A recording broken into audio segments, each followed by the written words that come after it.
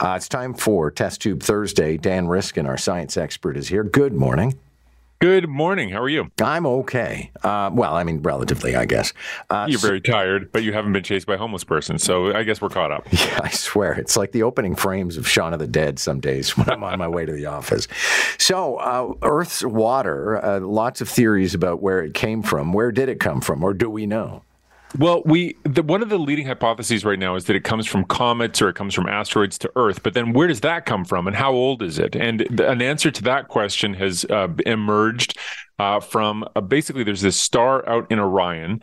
It's a protostar, actually, so it hasn't quite become a star yet. But it's got a bunch of ice around it, and it's hot enough that the ice is melted enough that the telescopes here on Earth can look at it and somehow, I don't know how they do these kinds of things, but they can figure out the ratio of the different isotopes of water that are in there. So there's something called heavy water and there's normal water. And basically that gives a signature of what that water's like. And if that signature out there matches the signature that we've seen on Earth and that we've seen in comets and we've seen in asteroids, then we can reasonably assume that that water is somehow connected to those asteroids that come to us. And so, lo and behold, that's what they've found.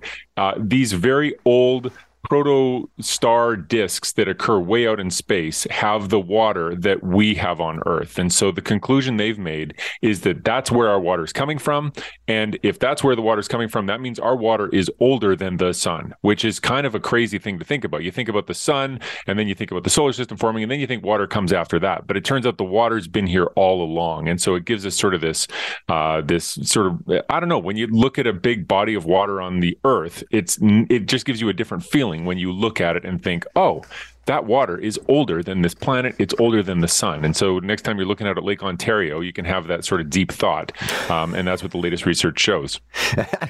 Maybe I'll try that later on today. I like having deep thoughts. Yeah. Tell me about dizzy apes. Dizzy apes. So I don't know if I buy the conclusion that the researchers make from this paper, but I'm going to share it with you and your listeners can sort of form their own opinions. There is a video that has gone viral online of a gorilla in a toddler pool, like a kiddie pool. And this gorilla, for whatever reason, decides to spin around in circles and splash. And it's a very cute video. And it kind of looks like the movie Flashdance a little bit. Like it's just spinning and there's water everywhere and it's just doing these moves. And it almost looks like it's CGI because it looks like you couldn't get a gorilla to do something more dramatic and cute. This video inspired researchers to do a search for any kind of spinning behaviors in apes. And they found 40 different videos on YouTube with apes, that's like gorillas or orangutans or chimpanzees, spinning usually on a rope. So holding onto a rope and then spinning really fast.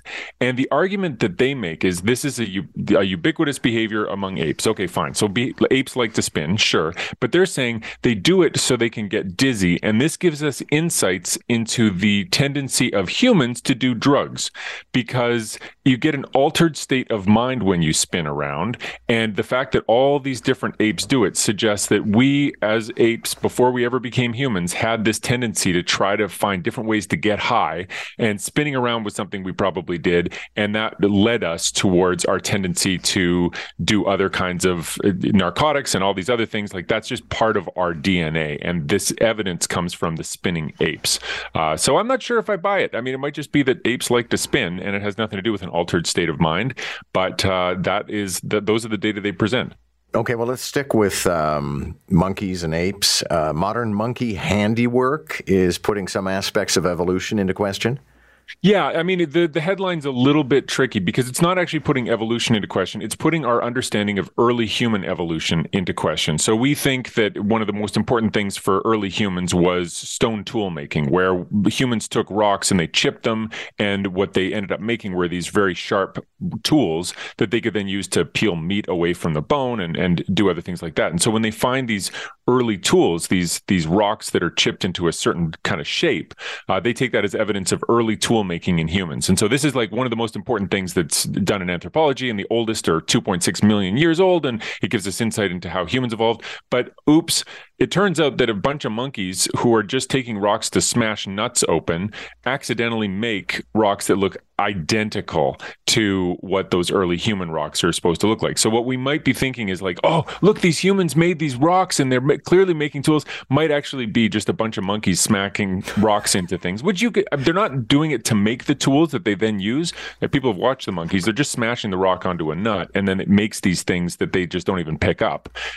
So what we might think, looking through all these different localities, are these, oh, there it is. Humans have just figured out how to make tools. Aren't humans so great? Might just be a bunch of monkeys that were there smashing rocks. And so that is going to cause a lot of people to sort of look at their data again and just double check without someone there watching, which we don't have.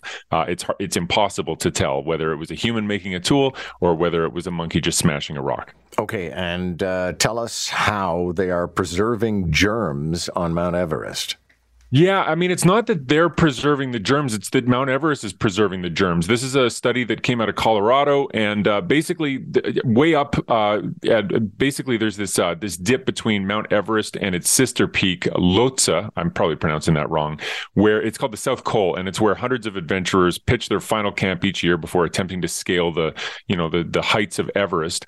And they went out there and they had somebody go and hike as far as they could from camp off into the boonies, collect some samples of soil and then bring it back, and then they looked to see what kinds of microbes were in there. And they expected to find things that are sort of extremophiles, things that grow in very cold places like fungi and stuff, but they found that, but they also found things like Staphylococcus and Streptococcus, which they infer comes from people. And so what they're saying is all those people that go up hiking on Everest, they sneeze on their way up, that gets preserved. And so this isn't necessarily like a danger story or anything like that, but it is just a wake-up call that our germs are everywhere we go. And if we're going to go to places like Mars, we should probably have that in mind so nobody sneezes and plants the seeds of an outbreak on Mars or anything like that.